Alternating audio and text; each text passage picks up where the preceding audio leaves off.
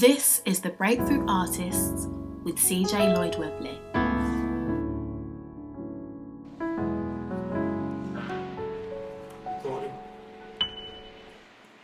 I'm itching to bust this Rubicon, you know. Can I bust that now? Alright, we good? We good? Sound all right? Okay, I'm just gonna wait for that. Yeah. Yeah.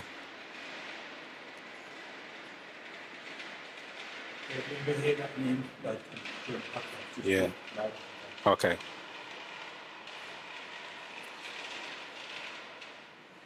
Just do a quick something for the gram, bro, 2 seconds. Quick one for the gram. Alright.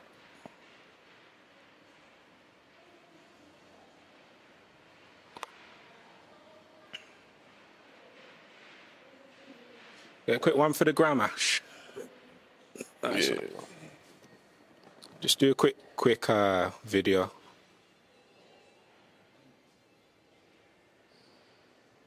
I see a video. Oh, my bad. I was stationary still. To be fair, I don't even know why I said video on that picture. Yeah, Nah, it's cool. It's cool.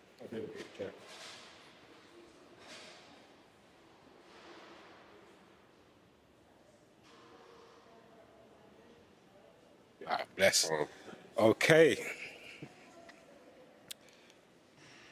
Just give me a thumbs up when you're ready, Ash.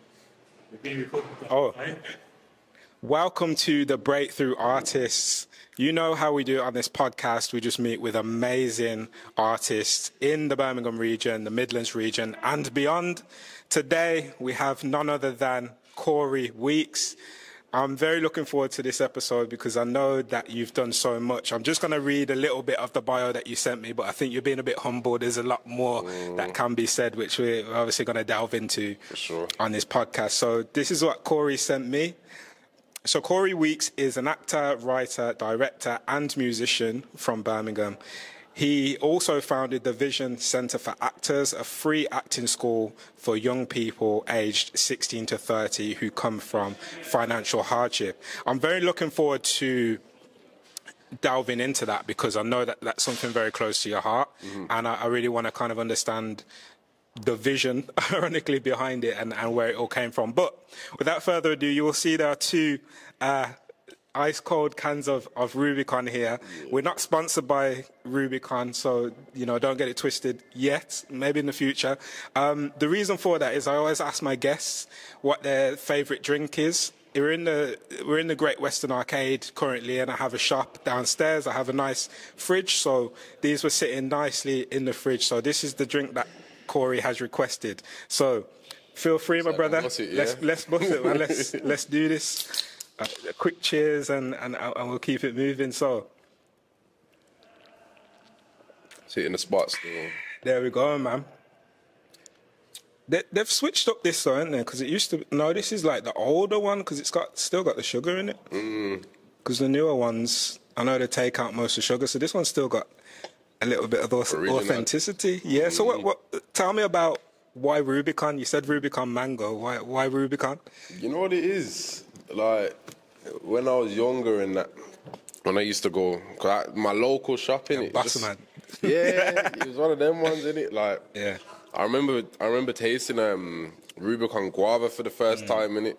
I thought, yeah, this thing's fire. And after that, just nothing but Rubicons I was copying. But then when I caught the mango thing, I said, "Save, this is me." You get me? And obviously, it's a good chaser as well. Yeah. So top tier then, what we're saying. So mango's your top one. Then where you going after that? I'm going guava next. I can't even remember the other flavours. You got passion. I think you got lychee. None of them did it for me. You them ones. All right. You got pomegranate as well. I can't even remember that one, I might have to refresh the taste buds, Say no more. Okay, so without further ado, then let's get, because I don't like the superficial. You know what I mean? I wanna really get down to the nitty gritty because I know you've been on a journey with this creative arts thing, and you do so many different things. For you, why and how did you know that the arts was for you? You know what it is? I didn't recognize it probably until I was like 18. Okay. You get me? But before that, everything that I would lean into was creative. You know what I'm saying? Like, I've been rapping since I was 12. Wow. You get me? Like, my big brother, he was a rapper. You know what I'm saying? So what started as just trying to copy my big brother, you get me, turned into, right, like, man, really enjoyed this thing, and I carried on writing. So, like, rapping, even back in school, you know, when, like, because I was, you see, at school, I was the kind of guy where if I don't feel stimulated by it, I just don't put anything into it. Do you get me? Like, I just couldn't be bothered at school, innit? But certain things, sometimes things will stimulate me. I didn't even understand why. Like, I remember one time we did we had some homework in RE to go and write a poem. I was at first, I think, what do you mean write a poem? It ain't soft, you understand? Yeah. But when I've gone home, I'm getting into it, you know what I mean? Like, I'm getting into it, I'm thought, yeah, cool. And I've handed it in, boom, boom, boom. And the teacher's giving big speech about how great the poem is, got me on stage in front of, like, mad, like, school board and all that kind of stuff, performing the poem. So from then... Was that your first kind of experience of getting, I guess, public affirmation for the creativity that you'd come up with? Yeah, like, the teacher's name was Mrs. Abrahams, innit? Shout out Mrs. Abrahams. Shout out Mrs. Abrahams 100%, because teachers are important, man. You know what I'm saying? But, like, it was the first time where I felt like I wasn't just like an annoyance to a teacher, where I actually felt like a teacher believed in me, you know what I'm saying? It's the first time ever. And that's why it hits hard, innit? Like... But it was from that point that I felt like a level of validation in it. But I was still doing stupidness, you know what I'm saying? But yeah. But it meant something, or even though and this is the thing, I never said it to her. You know what I'm saying? I still could. Yeah. I should. I will. You get me? But it meant something. Yeah. You know what I'm saying? Because before that, it's just, you used to just teachers just kicking you out of lessons, and you know what I mean? They ain't got no time for you. But was that the only subject where you were able to really express yourself in that way? Or did you do other subjects like art, music, drama? So at GCSE, I did drama. Okay.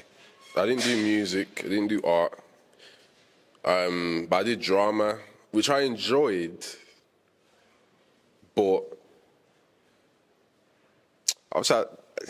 it's like the same kind of passion that Miss Abrahams had. I didn't feel that in my drama classes. You know what I'm saying? So I enjoyed it, and I was good at it. You know what I mean? I was good at it. And probably in year 11, then I don't even know. Did you know you were good at it, or did you gauge that from who you were around? It was the peers. It was the peers. Yeah. You know what I mean? And this ain't a diss to no one that went to my school, of course.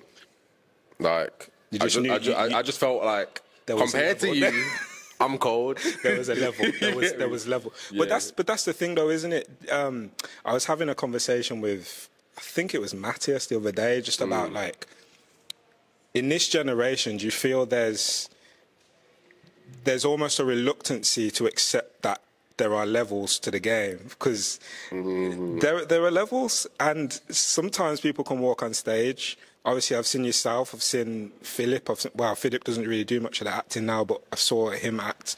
I saw Kieran, you know, and you can kind of quickly identify that there's a presence. Yeah. But I feel like in this day and age, it's almost like it's almost like if you say that someone is a level above, it's almost like you're being critical to others. What do you think about that in this day and age? Like, I mean, I just feel like people need to just toughen off of it, man.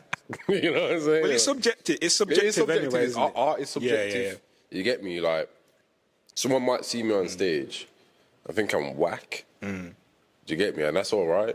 Do you think it is that subjective, though? I don't think it's that subjective. Yeah. I think sometimes you can just say that person, to me anyway, but maybe this is just my opinion, innit?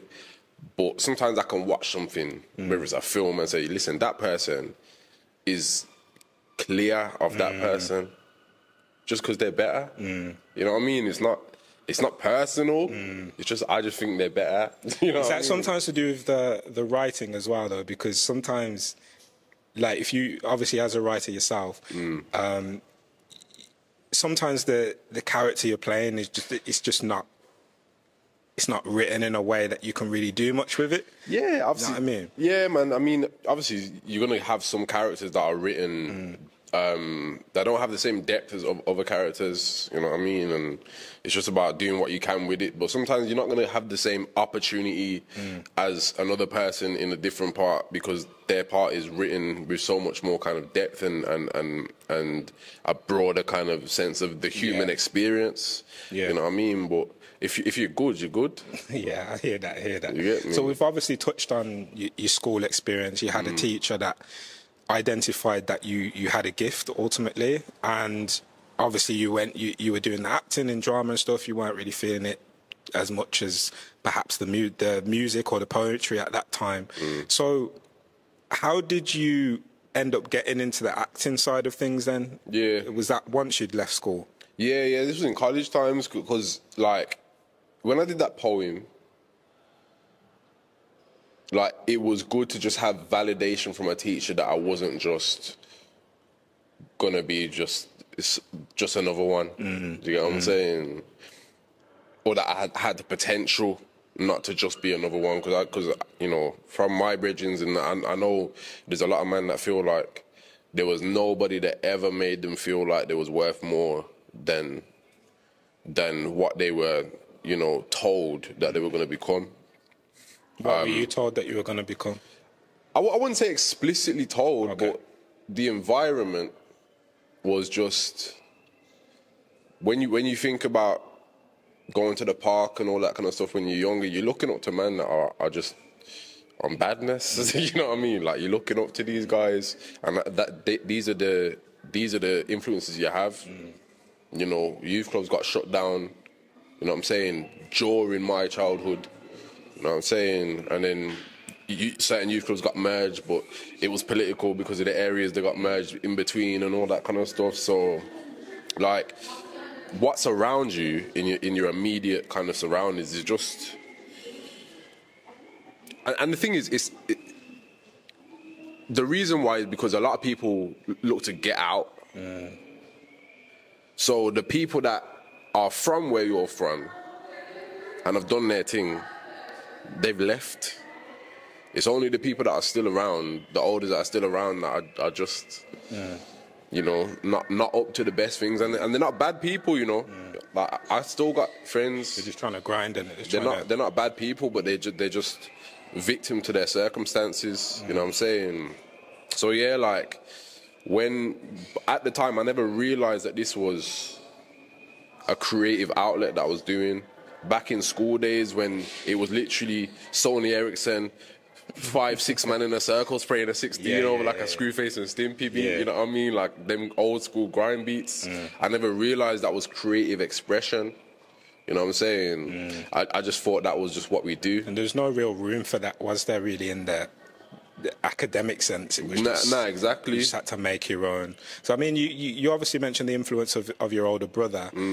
Did you have an acting influence at that time, or was it just you kind of just carved that out yourself? Nah, that was literally how acting come about. Is I picked theatre studies at college, because I did A-levels at college. I picked theatre studies as one, and the reason why I picked it was to mess around. Because I thought it was going to be easy. I just thought, you're just going to go in there, say some lines, but little did I know, it's probably the most academic subject that I had, you get me? But when I've gone in there, I remember being in first year, and we did like a project on Our Country is Good, and we had to go home, learn lines, and we didn't do much acting in theatre studies. It's a lot of theory of theatre and the history of theatre. So this was like Did you think that's a common misconception about, if you were to tell someone you did theatre studies at college, they would automatically assume it was very practical? Yeah. There's a difference, isn't there, between performing arts and theatre studies? Yeah, big difference. Because what I thought it was going to be was performing arts. I thought it was going to be, I'm going to go in there, we're going to get scripts, we're going to say some lines, have some fun. You get me? Like, that's how I saw it. And not have to do too much work at home. Because my attendance and all that at college was shocking, bro. You know what I mean? I was barely there. You know what I'm saying? So But it's mad because I made sure I got to that lesson because I was known for like just rocking up. Yeah. At any time, fam. Yeah. Well, isn't there a cultural component to you choosing that? And what I mean by that is a lot of, I guess, black families or people of colour wouldn't choose or opt to do or be encouraged to do theatre studies or anything like performing arts. You know, you got to go out and get a real job. Was that ever a pressure for you? Did Not you ever for have me. that pressure? No. Nah, not for me. Not for me, because my mum has always just been real supportive. Like, and anything that I was going to do that was going to distract me from the foolishness that I could have gotten into is cool. And also my pops wasn't, you get me? So, like, I never really had that pressure. Okay. You know what I'm saying? But I never felt pressure at all, like, career-wise. My mum was always just like, do what you want to. Like, do what's going to make you happy, innit? I think that's lessons that she learned from life as well. Yeah. You know what I'm saying? But yeah, man, like, obviously when it came to theatre studies, as I was saying, we was doing Our Country is Good. Yeah. And then Tutus, we did a performance. It was just in class though, you get me? We did a performance of a scene. And I remember doing the scene and like, cause like the studio had like lights and all that kind of stuff. So it was like a proper like theatre setup, like studio theatre setup. I remember doing the scene, and then I finished the scene, and I was like, raw, like I was lost in that. Do you get me? Like I was actually lost in that, bro. Let me just quickly put my thing on Do Not Disturb so it don't make a mad thing. You got it too popular now. That's what happens. Blood. Looking to get you here, man. But yeah, man, I was lost in it, bro. You know what I'm saying? And I remember thinking, I've never felt this before. Yeah. Like this, it was like a mad feeling in my stomach. Different to when you were doing where you were rapping or with you guys. Was it different to that? Probably. Okay. But because it felt more honest. The acting did. Yeah. Because when I was rapping before, I was rapping about foolishness. Like foolishness. Yeah. I was rapping about all sorts of girls I didn't get, all sorts of money I didn't have. You understand what I'm That's saying? interesting because now,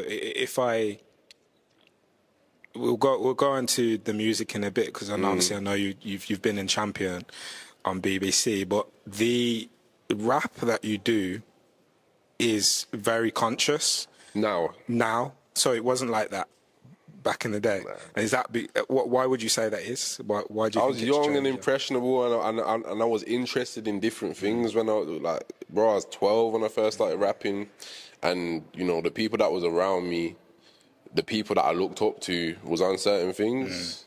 You know what I'm saying? And so I was just talking about, you know, What you'd heard. Yeah. yeah, I was talking about madness. Like, so sometimes madness that I wasn't even on. Did you get me? Yeah. Like, but obviously as I got older and I started to write music that was a bit more honest to myself, I had that same feeling. Yeah. But that acting feeling was just like raw. Like, it's the first time I did something I felt like this is what I'm supposed to be doing. Yeah. Do you get me? But even then I didn't pursue it. Okay. I didn't pursue it because I didn't know how to do it. How do you pursue it? How did you pursue it? Well, basically, my attendance was poor. Like I would go to all my theatre studies classes, but the ones that was mock exams. Yeah. You get me? Anything written, I didn't go because it goes back to what I was saying about in school. Like I was always just that guy who if I don't want to do this, I'm not gonna do it. You get me? Like, and that's is that part of your character still there, or have you mellowed? it's still there, but I'm more disciplined now. Okay. So sometimes there are things that I don't want to do, but I just do them because I have to, innit? Yeah. You know what I'm saying? I'm an adult now. Yeah. Back then, where there wasn't really much consequence, I would just do what I want to do. Yeah. You know what I'm saying? But now, like, I still don't like doing, like, writing and all that kind of stuff. I like writing, but I don't like writing, like, factually. So you like creative writing. You don't necessarily like proposals. And, Yeah, well, that's long. You know what I mean? More time I just pay someone to do that because it's long. You get me? But obviously, there's a level of input that I have to have, and I don't enjoy doing that, but I do it because I know it's necessary, you know, to reach the end goal. Yeah. But yeah, man, like, so basically, I was in second year. My attendance was bad. I was, you know, I was standoffish in college. I was interested in stupidness, and basically, I just remember my this is another important teacher in my life. Her name was Catherine Hale. Name is Catherine Hale. I'm talking like she ain't here no more. You get me? More. She's still about, but yeah, and she just gave me the talk. Yeah, you know that talk that you need. Yeah. Like, yo, what are you doing? Like, you got something here, so you can either go this way and mess up your life, or you can go this way, like, and actually follow what I can tell you love doing and that you're really good at. Seemed like you had a lot of positive women in your life. Yeah, that were pushing you in that way. Yeah. Also, hold tight, Mr. Aguirre as well, car. I have to hail him up as well if we're talking teachers, because he was my form tutor and that from like year 8. Car. And a form tutor I needed, black geezer, American guy still. And yeah, man, like, those 3 teachers were like pivotal. Pivotal. Yeah. Because like, even him, he never taught me no lesson, you know what I mean? But he had patience. Yeah. And I wasn't an easy youth to deal with, you know. He had patience. Like, I used to get mad. Like, I swear down. If you know me now, you think like, swear down. But I used to have bad anger issues. You know what I'm saying? Like, I used to get mad, bro. Like, when teachers, I was the type to say, why is he talking to me like that? Nah, man. Yeah, I was doing all of that. Yeah, like, you know what I'm saying? But and I'd do it at him as well. I'd be on him, and he would just be like, Corey. you know them ones. Sit down, let's talk. You do them ones. You get me? And yeah, man. But I definitely has positive influences, and I do wonder a lot, like, where I'd be now if it wasn't for those 3 people. You know what I'm saying? But yeah, she gave me the talk.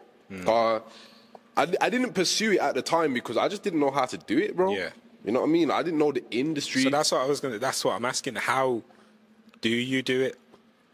Because obviously everyone that I guess I'm going to speak to will have a different outlook on how you do it. Yeah. My perspective is probably different to yours because of the experience I've been through. But from your perspective, you're saying you didn't know how to do it, but you've done it. So you're probably. You're a breakthrough. You've got a journey, you know, you want to go on, obviously, but you've done a lot, and there's people looking at you that would say you have made it. Yeah. You know what I mean? So how did you get to where you are now then? Whoa, from that conversation, Catherine, she put me on, you know what I mean? She was like, oh, listen, we got drama school. Like, I didn't know nothing about no drama school, bro. Like, how am I going to know that? None of the men have been to drama school. You get me? So I never knew about that. I literally thought acting was just a thing like, yo, someone sees you on the street. Yeah. They say, oh, yeah, man, you got a good look, and they just put you in a film. I never knew about you could graft for this. Yeah. You get me? So she told me about drama schools and all that. I ended up going to a drama school called the Academy of Live and Recorded Arts. It's shut now. Okay. But yeah, I did a degree in acting, professional acting for 3 years. And what was that like? What was that experience like? Yeah, man, it was... There was ups and downs, you get me, but I just went there to just do my work. Yeah. You know what I mean? Like, because what was the shift in mindset then from being in college to not really going to lessons and stuff? Because I imagine you couldn't do that when you got to acting school. No. You would have had to commit to the time. Yeah, it was easy. It was easy. Well, easier. You get me, because I enjoyed doing it. Yeah. So I was doing something I enjoyed doing every day. But not necessarily. Obviously, sometimes there was days where I'm doing things like be fire and all that. I was like, what is this? You get me? Like, I remember in first year, all of that. Because, bro, we did a whole term on elements. Wow. Where, like, it was a movement project, you get me? A whole term where you had to be fire, you had to be air, you had to... And I remember this is the first term, you know, at drama school. And I remember like, calling my brethren and say, yo, I don't know about this thing no more, you know, blood, because this is not what I signed up for. I'm thinking, where's the scripts, blood? I was thinking, where's the scripts? Yeah. You get me? But obviously, it's part of the process, innit? Drama school's one of them things where you just take what works for you and disregard what doesn't. I think a lot of people, when they go to drama school, they feel like these teachers are gods, and some of them play into it, some of them play into that whole power play kind of thing, but I always had that thing of you're just a man to me, or you're just a woman to me, so whatever you tell me, I'm gonna try it. I'll be open to it, but if it don't work for me, it don't work for me. You get me? So it was good, man. Obviously there was issues though, man, you know what I mean? Like there was issues, like obviously it's shot now, innit, but just certain attitudes that they had, you know, it was a bit archaic at times as well, you know what I'm saying? Like, but that's kind of, I mean, I want to go on to that anyway about your experience of the industry. Yeah. But that's kind of, that's the industry, isn't it, really, at times? Like, It is. I mean, I think I've been lucky in my experience so far, though. Like, it is, though. But I think drama schools take the kind of dinosaur thing to a whole different level, bro. You know what I mean? Because, like, they're teaching... Sometimes they're teaching stuff like commedia dell'arte and all that. I don't know if you know about commedia dell'arte. But enlighten me. I mean, I don't even know when it was, but it's thousands of years ago. Some sort of Italian theatre where they just like do postures. They say a line, do a posture, run over to the other side and say a line, do a posture. And it's just like, how is this applicable? I've never had to do that. I've been out of drama school for 5 years now. I've never had to do that. You know what I'm saying? So, and it's that whole kind of restoration period of theatre, innit, that kind of brought all of that, where it's like this highbrow view of acting and creativity that it never was before all of that, until the kind of, you know, middle to upper class took it over as their art form. Shakespeare and all that kind of stuff was never, I'm going to speak like this, and when I do Shakespeare, I must speak in the best RP you've ever heard. And it's like, it's not like that, though. And it never was. Like, yo... Back when Shakespeare was doing his thing, it was man from the gutter that was watching that. You know what I mean? And you know, the people that was there on the front rows and all that, they was really from the mud. And now, bro, like, that's why I can't really go to too much theatre, because it's too superficial, bro. It's too you know, exclusionary. And I can't hack it, bro. I can't stomach it. Because I just hate that, because it's that kind of attitude which is the reason why I know there's so many youths now that are on the roads or they're doing whatever that are the kind of youth that I was, and they never ever feel like this thing is for them. And if it weren't for that one teacher, I would have never done this. And what do you think you would have been doing? You don't know. You kind of... Would you been working construction or something like that? You know what? I've always been smart, you know. You get me? I've always been smart, like book smart. Like naturally. I was that guy at school that was just annoying, you know, like don't revise and get an A. I was one of them in it. So I probably would have patterned somehow, but I don't think I would have been enjoying what I do. And like, and if I didn't pattern somehow, then it could have gone the other way. That's really interesting. Like, I can relate to that, because sometimes when I think back, I mean, I didn't think I'd be in the centre of town, opening up a community gift shop. So that's kind of like proper left field. But I resonate with that thing of like just not seeing it, just not knowing another option than to use the creativity. Do you know what I mean?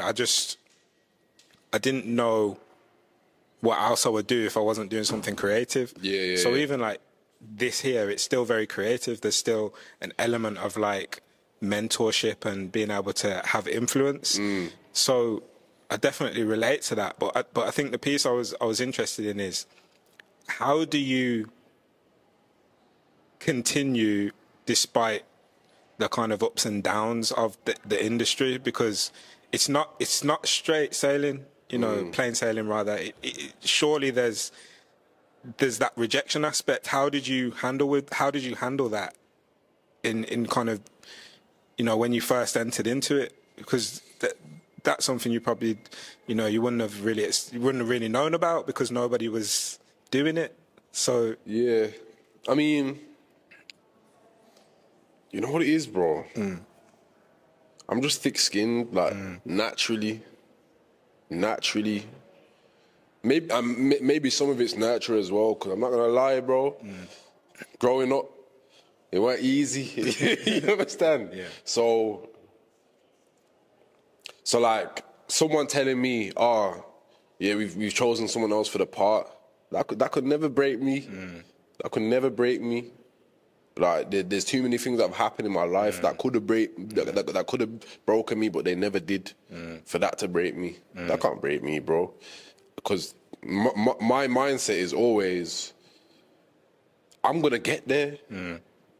However that is, whether that's by me creating my own opportunities, whether that's by someone seeing my talent, it don't matter. I'm gonna get there. So what does success look like for you then? Success looks like, having good interpersonal relationships, it looks like having good familial relationships and just making a living doing what I love. And I'm there now, so I consider myself successful. You get me? Anything else is just extras. Well, you wouldn't be on the podcast if I didn't think you were successful. That's what we got. Breakthrough is all successful, man, because I know it's the journey that you have to go on. Like, there's people that are successful, but they haven't had to go through the same journey. They've kind of already understood how the industry works. Like, for example, if you have children now, you'll be able to signpost them to certain things, and you'll be able to access certain spaces that you wouldn't have had access to when you were at that age. So, like, that's kind of like, I don't consider it a leg up. I just consider it giving them access. Yeah, 100%. Access that you never had. That's it. Whereas, there is that thing though. Some people feel like they have to get it from the mud in order to be successful. What's your thought on that? Forget all of that, man. If I could have had a silver spoon, I would have had that silver spoon, blood. I swear down. Yeah. I would have had that silver spoon, bro. But obviously, it's just about when you're raising youths, you get me? It's like, if you can give them the silver spoon, give them the silver spoon, but you got to make them work for that. Yeah. You understand? Yeah. Well, what does that look like? How do you do that? If you're raising a child, we're going off now, but this is deep though. If you're raising a child and you're successful, you've got bread coming in, how do you keep them grounded, knowing that they can access whatever? Well, they can, but that's not to say they will. The title of the episode there. What she don't have to know about corned beef, right? Nah, I love that one. So, what's a quote or a motivational line that you've heard that has helped shaped the person you are today? I think Denzel said it, but I think he was probably quoting someone else. I probably won't be able to quote it word for word in it, but it was something about, if you don't... Let me think about this one. He says a lot of things, to be fair. I can't even remember it, blood. It's something about if you don't...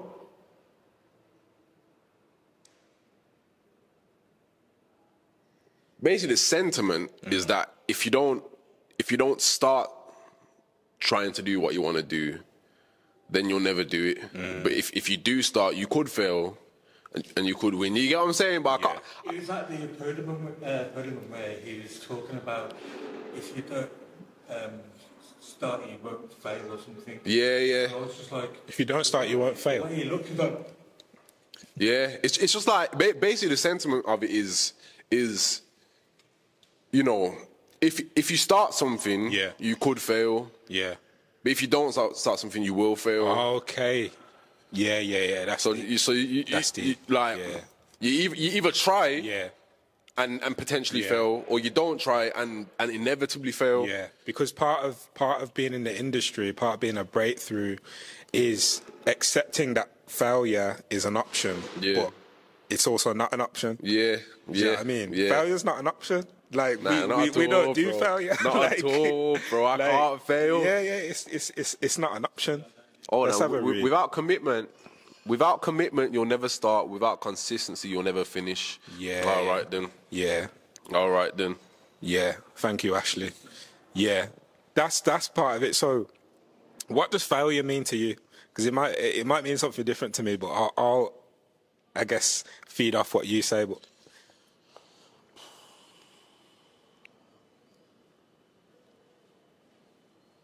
Bro, like the idea of failure is so far from my mind that I find it hard to even define it. You know what I mean there, but I have to win, bro. I have to win. yeah. Because, bro, like Yeah. that's the only option. Yeah. Whatever winning looks like, Yeah. there might be a few different versions of winning, but it's not gonna be a version of failure. Yeah. Not a chance, Yeah. bro. Not a chance. Because, bro, I'm telling you, I've been for too much to fail, Yeah, bro. We gotta get it, man. Yeah. You know what I'm saying? Like, failure's quitting ultimately, isn't it? failure's quitting. It's quitting. Yeah. And that's not gonna happen. There's Yeah. no quit in me, bro. Yeah, I'm yeah. telling you. Yeah. There's no quit in me. I'm telling you. You know what I'm saying? Like, people will probably watch things that I do, whether that's Champion, whether that's any theatre show I'm in, Yeah. whether that's what I'm doing at Vision, and think it came overnight. Nah, I really got it from the mud. Yeah.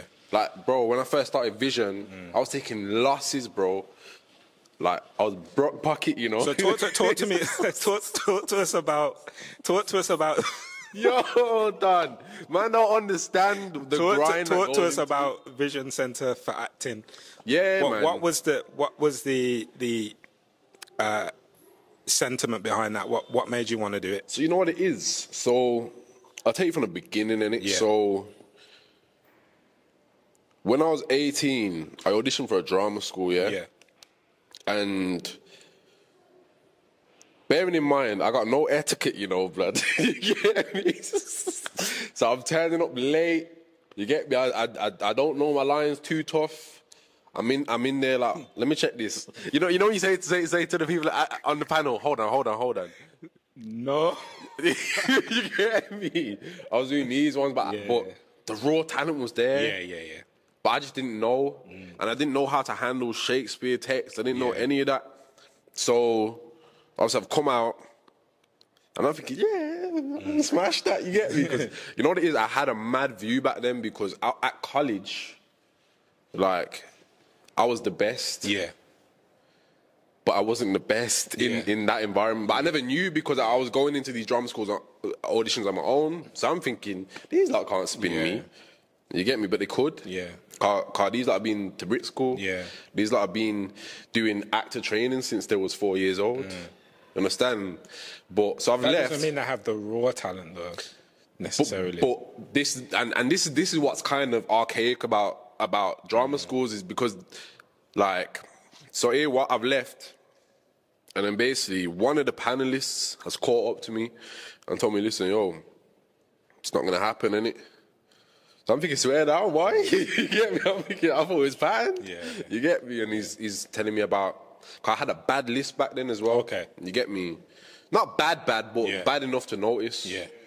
And he was saying how, they was talking about that I didn't really know how to handle the verse and all that. That's why I say it's archaic, because how can you expect people to know how to handle the verse? Just go off raw talent, man. Can they act or not? Yeah.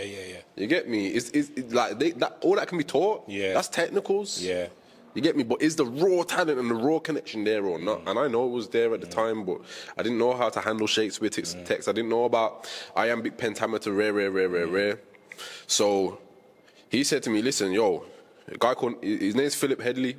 And Well, he didn't say listen, yo, then did he? he definitely didn't say listen, yo, still. He was like, here's my card. Shout me. Not in those words either, but you know, you get what I'm saying. And he was like, yeah, just shout me. And he was saying, like, I think you got a lot of potential, you know what I'm saying? He was saying he was trying to fight for me and all that, but they weren't having it. Yeah. And then I shouted him.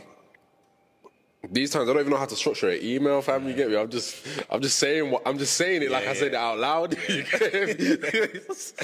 Yeah. And he says to me, "Oh, come to London." I was like, "Oh, that's gonna be a bit techie, you know." To get that Virgin trade. Yeah, it's gonna be a bit techie. And bro, this guy sent me peas. Oh wow. To come to London. He'd have me in there at Stratford East Theatre, and he would like help me work monologues and all this kind of stuff, bro. You know what I'm saying? And obviously, when I was in drama school, I just thought to myself, because when I was like 18, and I said to myself, let me try this acting thing. Obviously, I started to look around for acting classes and all that kind of stuff. Yeah. Everything was just price mad. Yeah. You get me? Like, everything was just very, very expensive. Yeah. So I've just thought to myself, you know what, there's a gap there where I'd want youths in the position that I was in. They're not even youths, like 18 years, not really a youth, you get me? But young people, young aspiring actors in the position that I was in, where it's like they've got this passion, but they don't have the finances to actually hone in on that passion, to give them the opportunity. You know what I'm saying? But the fact that you were going to these auditions, the fact that you were willing to travel to London, obviously that's a testament to you and your character. The fact that you, despite not necessarily knowing how to structure an email, you just sent it anyway. Like, that's a testament to you and your, I guess, your desire to succeed in the industry. And I think that I guess he would have picked up on that as well. More time. Because listen, I was doing up. I used to jump on a megabus at 3 a.m. fam, to try and get to London for these auditions. I'm brooking the bank. Yeah, now, that's bro. the grind, though. I'm brooking the bank, fam. You know what I'm saying? And even just doing ones and twos here and there that I shouldn't be doing to try and fund this. You know what I'm saying? And that's because, bro, see at Vision, we've got partnerships with drama schools where our students can get free auditions for these drama schools. Wow. You know what I'm saying? So, like, I'm eliminating all of that. Cause I would hate, bro, to work with it, to work with like an 18, 19-year-old guy, and then he wants to be an actor, but he can't afford the auditions, so he's selling a bit of bud here and there, and he gets catching, and now he's got a criminal record. Do you feel a sense of duty and duty of care or responsibility then to people young people that are potentially, maybe not even just young, but just people that may be in a poorer economic circumstance and want to pursue something? Do you feel kind of compelled to help them? 100%. Because there's people that would be in your position now, you know, doing all these amazing things, winning awards, that just think, yeah, I've done my thing now. I'm going there. Yeah, but you've actually said, yeah, I'm doing that, but I'm also going to continue to reach back. So what is it that's made you want to do that? You know, this guy, I genuinely care, bro. I genuinely care, and when I walk down the road, whether that's in my area or any other area, if I fly Sakibs, you get me? Like, you know what I'm saying? Like, and I'm looking around and I'm seeing youths and I'm looking at them thinking, yo, I know there's something in there, but you're just on the roads. Yeah. Like, that hurts my heart, bro.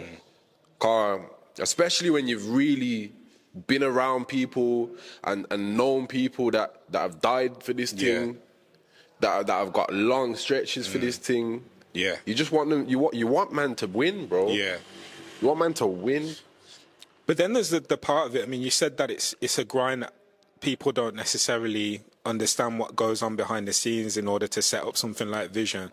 What are some of the pitfalls and setbacks you've had to endure to get it to where it is now? Bro, these big corporations trying to finesse me. You get me? Like, yo, I'm telling ya, I ain't gonna say no names, but they know who they are. You get me? They know who they are, and I'm not scared of them. I just don't want no defamation case on me. You get me? But strategic.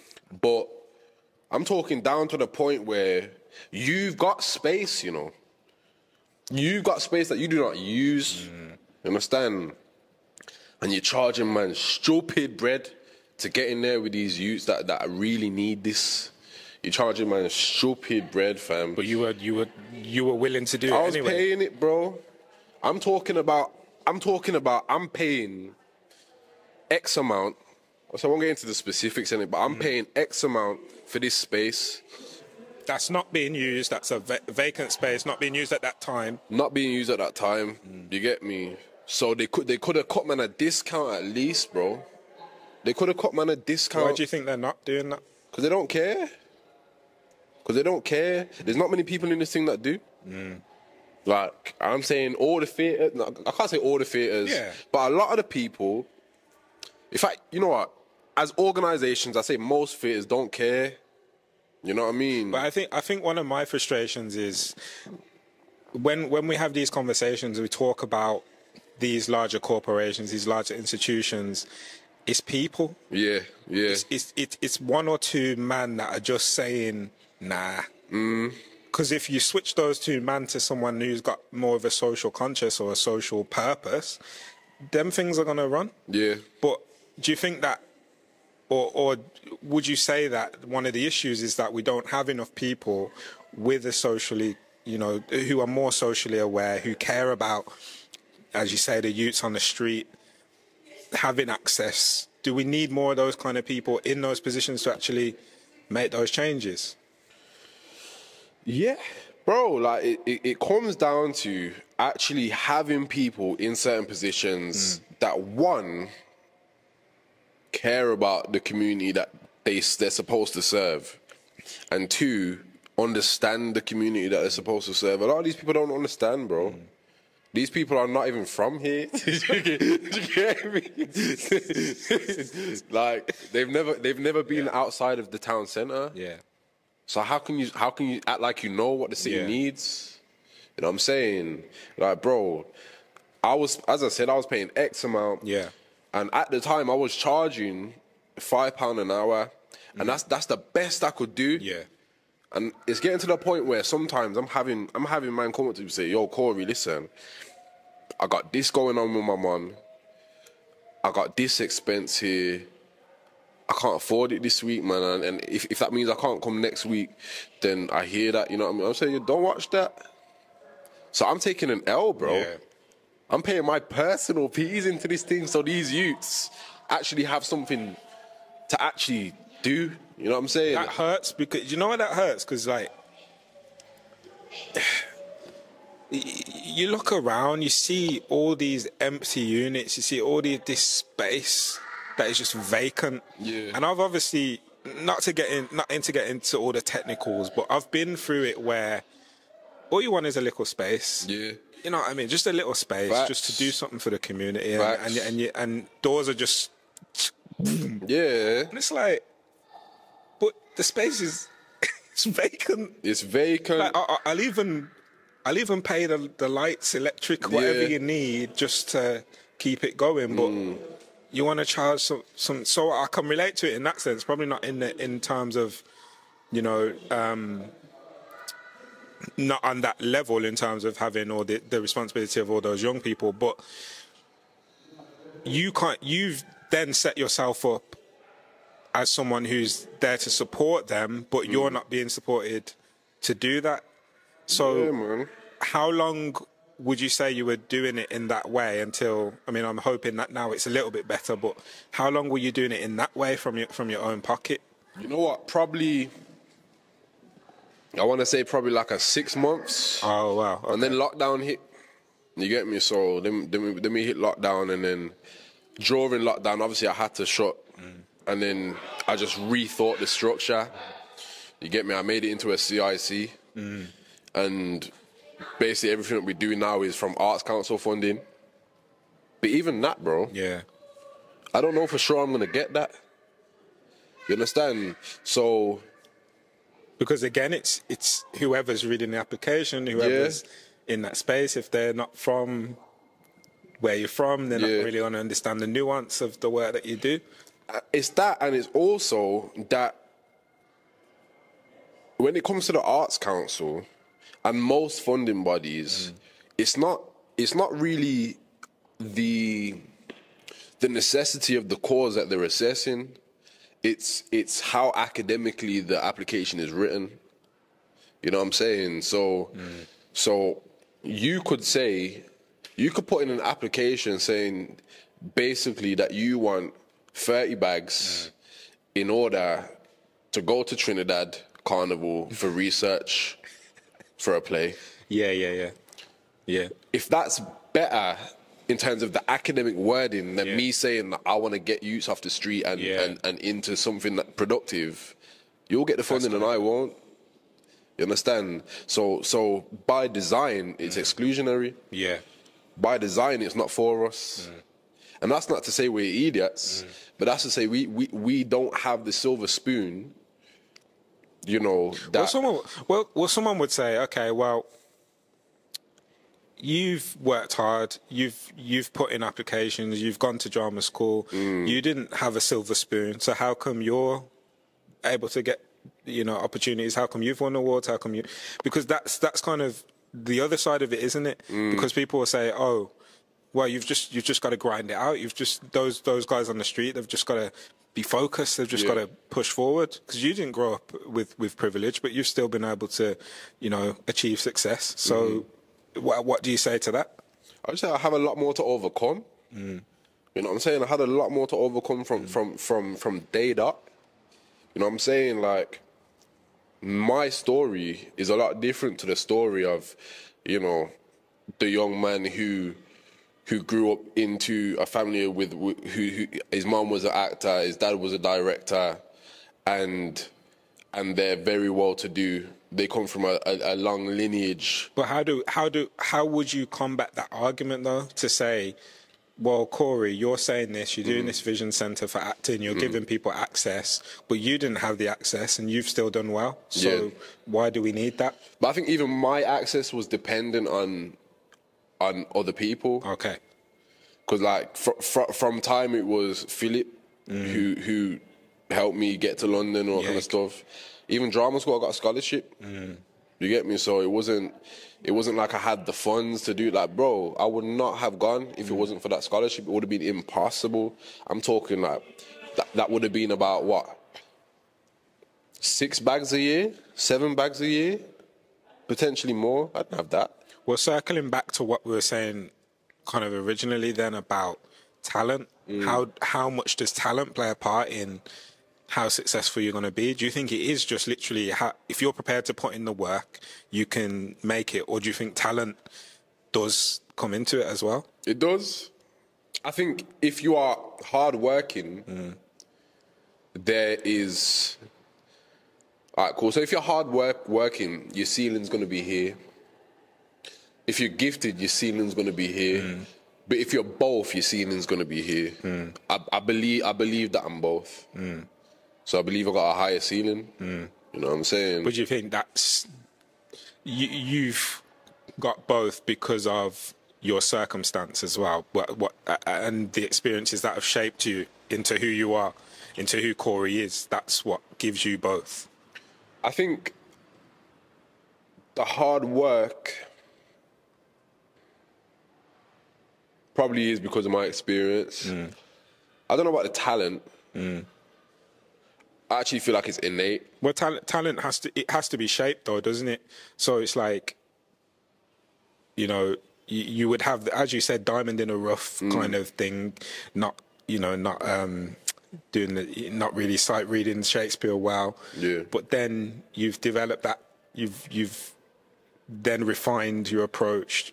And then it's like, because you could still be sitting here at that same stage. Yeah. Because there's some people that don't progress. Yeah. They may have, there's the certain man that that you'll see when they were 15 acting, and it's like, oh yeah, they've got something there. And you see them at 32, and they're still in the same the same lane. They're still doing it, because it also depends on how much you're willing to push yourself, and the different types of roles that you're willing to play as well. Because you're very versatile in the types of roles that you'll play. It's not just one-dimensional.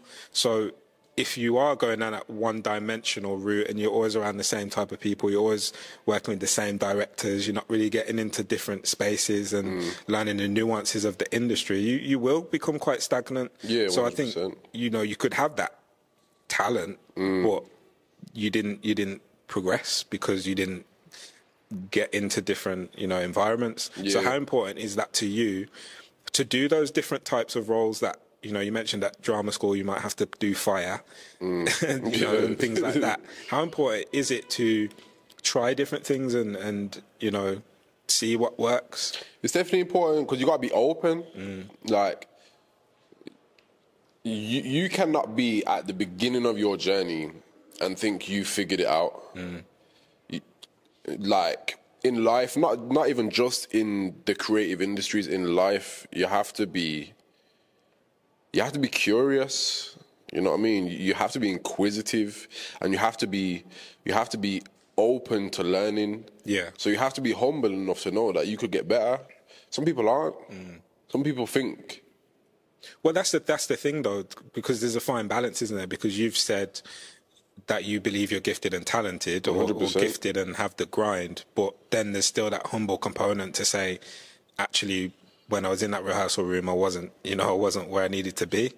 So how do you find that balance? Because in this industry, you have to walk into the room and know that you belong there. But also you've got to, I guess, walk into the room and be willing to go on the journey and be willing to learn as well. How do you strike that balance? I don't know, man, because I feel like that's not really something that I've had to drum into myself. You know what I mean? I feel like I've always been curious. Even before this whole acting thing was even a reality to me. I've always just been like, there's more to learn. You know what I mean? Like, even just down to my taste in like television and all that. I barely watch like acting. I don't find it as interesting as I find documentaries, because that's real learning. That's real learning about and seeing humans in real situations, innit? So like, I've always felt like there's more to learn, and I've always craved knowledge. You know what I'm saying? Not even just in acting, but just in general. I've always craved understanding. Like, I was doing philosophy back in college as well, you know what I mean? I've always been interested in understanding how things work. You know, get what I'm saying? I feel like if you're an actor, if you're anything, but specifically if you're an actor, I can talk to this because I am one. If you go into it feeling like you know it all, there's going to be a very low ceiling for that performance, because you have to learn. I remember I was assistant directing Grenfell Value Engineering in London, and I remember that the actors were all playing either the lawyers, or they were those who were involved in so whether it's the firefighters or the construction workers. And I remember we actually had to go to one of the hearings, and the guys were literally studying the manuscript and like underlining and highlighting and going home and like watching tapes, and then when they come back to the rehearsal room, it was like it was just a different person. And like when they were in that rehearsal room, they were locked in, like they were that character. How do you go about your process when you are playing a role? For me, it's about understanding it on a human level more than anything else. Obviously, sometimes there's going to be certain research you have to do. I mean, like in Champion, I had to research the certain dynamics of the music industry, certain dynamics of certain relationships within that industry and all that kind of stuff in it. But in general, my biggest thing is I'll just read the script bare times, man. I'll read the script bare times and like know the lines to the point where, you see how I'm talking about at drama school, well, at drama school auditions where I was like, I barely knew the lines. I was reading it in the audition. Like, I would never do that now. Like, I have to be so prepared now, bro. You know what I mean? Like, I'll read the script so many times and get the lines to the point where I don't even have to think about them. Because the big thing, and this is one of those kind of wishy-washy drama school kind of things, in it, that before drama school I probably would have thought it was dumb, but they would tell me, like, when it comes to lines, like, you can't have them in your head, you have to have them in your body. You know what I'm saying? And I was at the point I was like, what are you talking about? You get me? Like, what does that even mean? Yeah. But now I understand it, because it just gives you a level of spontaneity, gives you a level of reactiveness that you can't have, and listening that you can't have if all you're thinking about is what your next line is. Like, I go into a scene trusting that I know the lines. Like, I could say it backwards. And man, just understanding the human being behind it. Like, I'm not really one of those actors that thinks, oh yeah, I'm gonna lock myself in a room for 3 months and be this person. Like, nah, like, because I feel like I'm empathetic enough to understand human experiences, and you know, there's going to be specific parts to roles, but in general, same with Shakespeare, same with anything, in general, it's human experience that we can all relate to. You know what I mean? We can all relate to it. We can talk about, you know, the language in Romeo and Juliet. You can talk about the language, the beautiful language, and all the technical aspects needed to handle that language of Romeo's. But the human part of it is love and loss. We can all relate to that in some way, shape, or form, unless we've just been completely sheltered from any kind of pain in our lives. You can all relate to that. And do you think that's what switches people off when they do hear Shakespeare? It's that they're not, because of or what we were talking about prior, with all the, I guess, theatrics, or the, you know, the anarchic way it's been done. People switch off because they're not connecting to the actual language and the human elements of it. I think there's that, and plus I just think it's outdated, man. You know what I mean? Like, nobody wants to go and, it's like me going watching something in Arabic. I don't know what you're saying. You get me? Like, I can't connect with something I don't understand. So to me, I'm not saying there's no place for it, and like, we're working on something right now. Obviously, I can't speak too much about it at the moment, in it, but we're working on something at the moment with Romeo and Juliet. And but I just think it's in dire need of forgetting this idea that these words are so sacred they cannot be changed. Like, I'm sorry, but even me as an actor, someone who's studied Shakespeare at length, someone who's been in shows that are full Shakespeare shows, I will go to the theatre today, watch a show that I've probably read and not understand it. It's the language, bro. Like, we're talking about the 1500s, you know. Like, we're talking like 500 years ago, fam. People can't understand it. That's just what it is. And it's nothing to do with, oh, it's because they're working class and they are lower society, and this is something of the highest society too. Because I don't care how high society you are, you can't understand it either. Facts. Because this is not the language we speak right now. You know what I'm saying? So, do you have a preference, theatre or film? Or TV?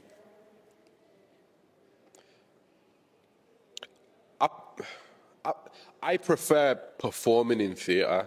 Okay. You get me? That's what I prefer as an actor. I don't prefer as a consumer, though. I prefer TV as a consumer. But as an actor, there's something about just being in that for an hour straight or 2 hours straight or however long it is. I was speaking about this to... I keep saying I was speaking about this to... But I was having this conversation, and... when you are in a rehearsal room, you become a family with that cast.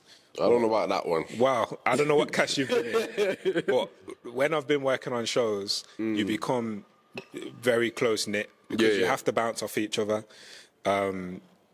Obviously, from a writer's perspective, it's a little bit different. But generally you want the cast to be able to vibe with each other, and because then obviously that supports and aids the process.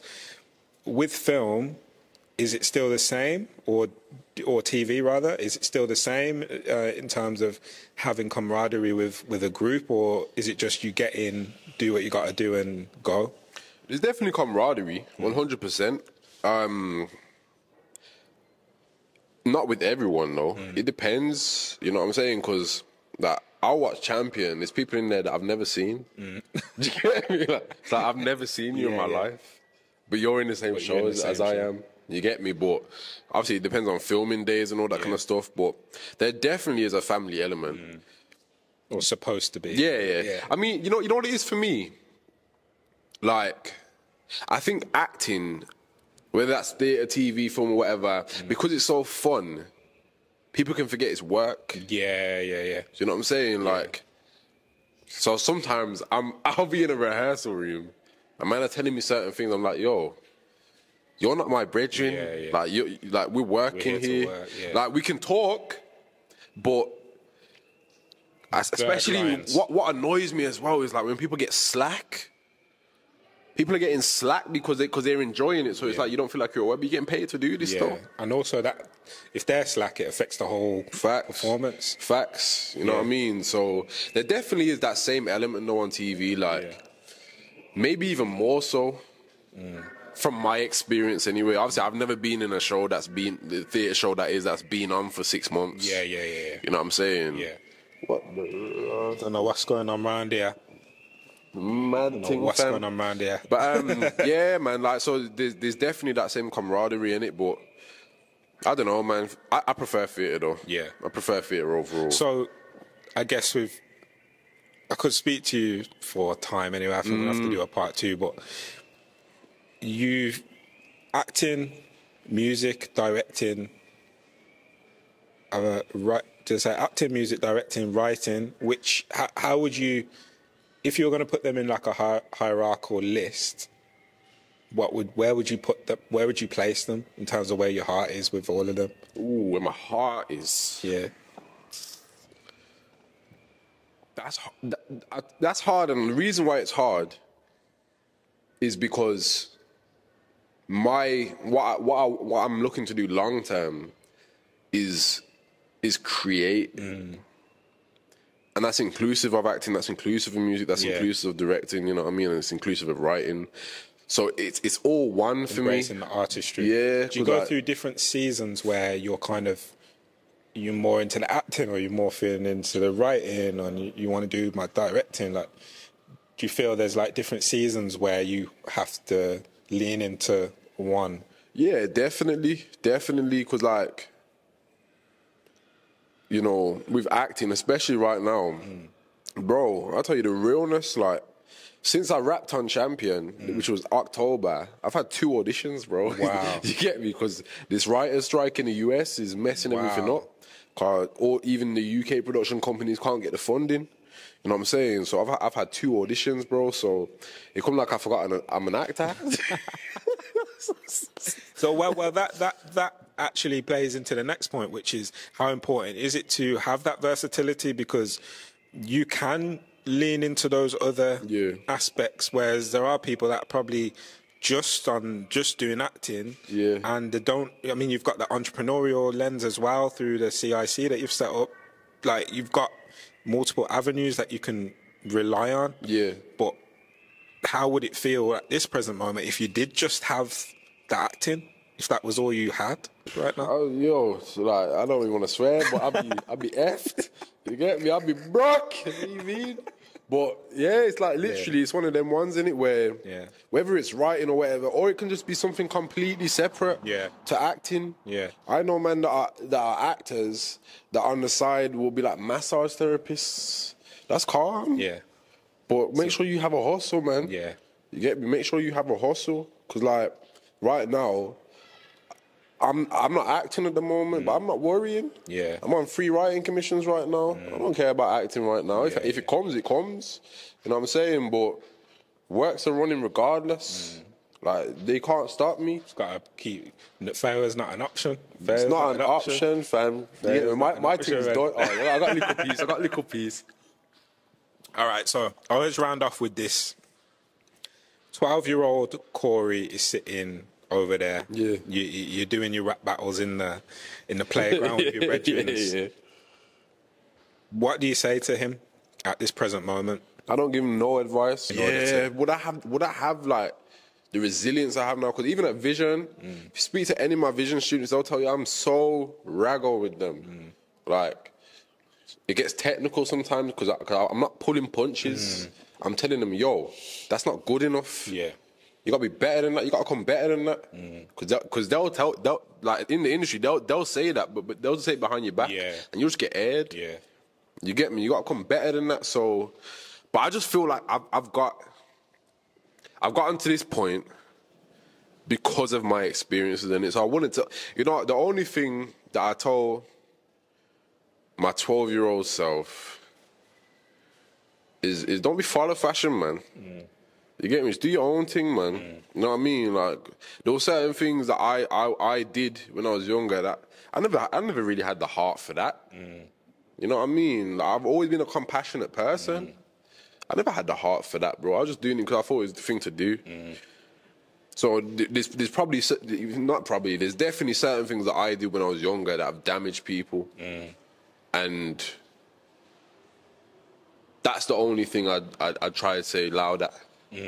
Because I'm not in the business of hurting people. I'll tell people something straight up. You get me? And sometimes at the time it can feel like it's stinging, but that's just because I'm just gonna tell you. I'm gonna tell you the realness. Yeah. You get me? I'm not gonna sugarcoat it. But obviously, when it's truly damaging people, and I've definitely done things that have truly damaged people. You get me? So those are the things that I regret. So I'd say to him, listen, yo, this here, just leave that alone, man. Yeah. You get me? Nice. Well, you want to drop us 2 bars then? You got something, little something for us. Ooh. Little something to close off. Yeah, I'll drop a quick thing. I'll drop a little Close snippet. off. Yo, It's live and exclusive. Listen. Man, I've been cold from early. From a youth, man, I've been big and burly. Don't look no trouble, but do a man up like Lenny did Curly.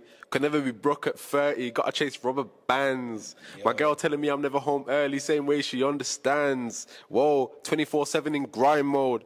I sell high and I buy low. Calls from my agent on my iPhone. It's not so bad like Dido. Same way it could have been different.